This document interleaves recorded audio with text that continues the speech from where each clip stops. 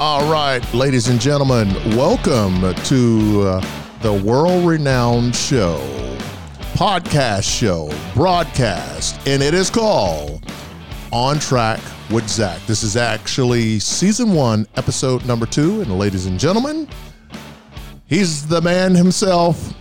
Well, it's the man. That kind of sounds grammatically incorrect, but it's the man himself, Zach.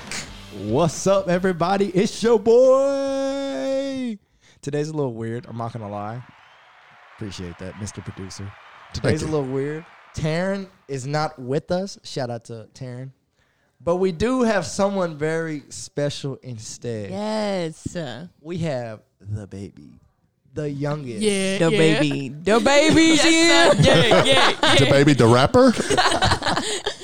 Or the baby, the family member? We have Miss Hope Alfred. Hope, would you introduce yourself? Hi, my name is Hope. I'm the last Alfred. I'm everyone's favorite, the funniest. Why'd you say the last Alfred like we've all been killed off? Oh. How old are you? I'm 13. Yeah. Big Soon to be 13. 14. 13 going on 25. We also have Lyndon, our other guest. That's right. You already know who it is. Before we jump into today's topic, I want to ask Lyndon first and foremost. Lyndon, tell us a time you failed in life. I want to know a stressful situation. I want to know a time when it was like challenging, when you failed. I want to know. Oh, I got something Let for the people you. know. Be vulnerable. I got something for you. So, I'm a nursing student at Baylor University. It's a good time. Go Bears. But I took Anatomy 1 this past semester, and this class is known to be the class that makes everybody drop nursing. I can't tell you how many friends drop nursing. It's actually so sad. Anyways, okay, my first test, I studied for like 2 weeks. The night before, I pulled an all-nighter. Took the test. Everybody was like, how'd you do? I was like, I think I did good. Yeah, buddy. Everybody was praying for me. I was like, yes, I got this. Get the test back. I got a 50.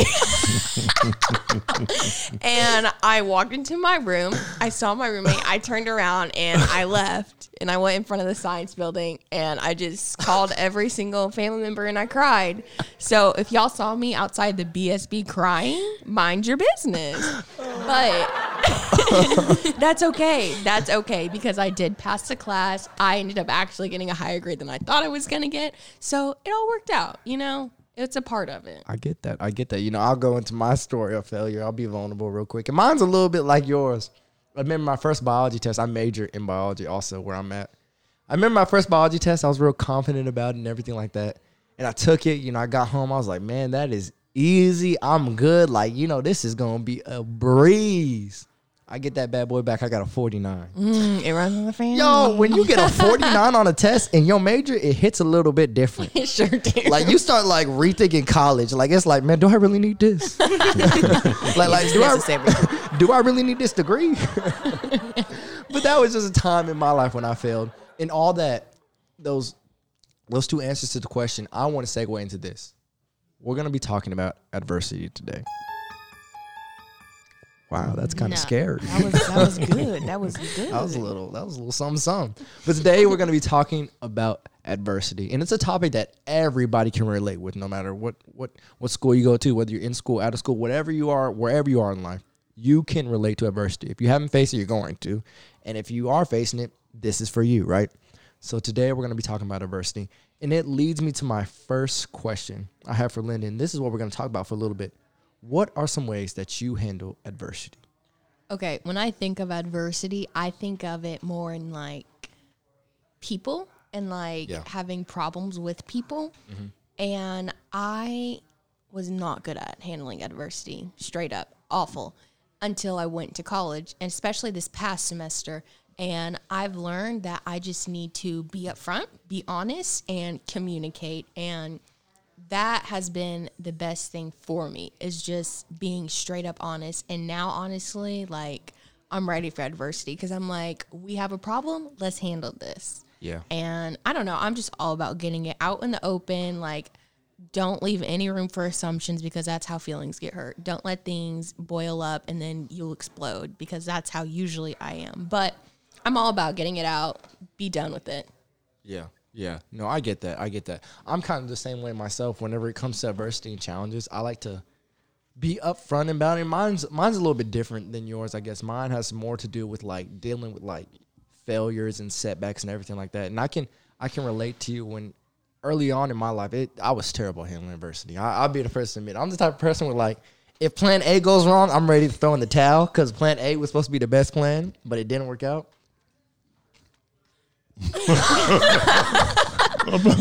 I'm sorry. I know I'm the producer, but I'm eating too. I mean, please go. I'm looking for a new producer. They can't see me. I gotta eat. Go ahead and mute yourself, be dope. Okay, go ahead. I'm sorry. But I'm the same way when it comes to adversity, like you said, Lyndon.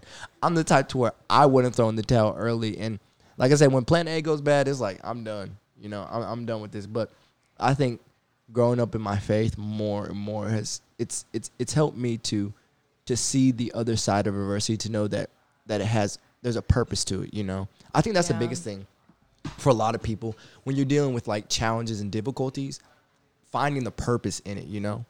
Yeah, and I just finished reading 1 Peter, and literally it's just all about like living a godly life and learning how to suffer well.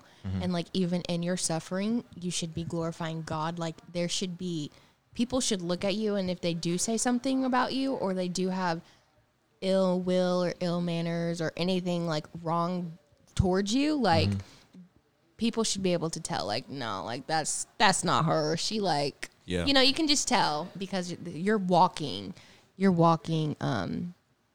I don't know, in faith, and you're walking and displaying Christ. You're magnifying Christ in all you do. Yeah. I think that's one of the biggest assumptions people make, you know, about Christianity. Is like, oh, you know, Christians, you know, the people got it all going together. You know, it's they're perfect and all this stuff. And I think that's like, obviously, first off, it's a lie. It's not true. Because that's one of the things, like, the Bible promises, like, you're gonna have tough times. Like, it's literally in the Bible, like James talks about it, like, consider it all joy. Consider it joy, my dear brothers, when you face various trials. You know, that's off the top of my head. But it's in James 1, verse 2 through 3, I believe. But it talks about how we're going to face adversity. Like, no matter what, you're gonna face it. And like you said, I think reading the word more and more, especially the book of Isaiah, which is a book that I'm currently in, whenever it talks about in Isaiah 49:15 through 16, it says, can a woman forget her nursing child and not have compassion on the son of her womb? Surely they may forget, yet I will not forget you. I have inscribed you on the palms of my hands. Like, knowing that you're not forgotten by God, I think that helps, because I think the main thing where you're dealing with a situation that obviously you don't like, that you're experiencing and whatnot, I think the biggest thing is to think that you're forgotten by God, you know? Like, even reading the book of Job and going into that, like, I think that was Job's, like, his first response was, like, where you at, God?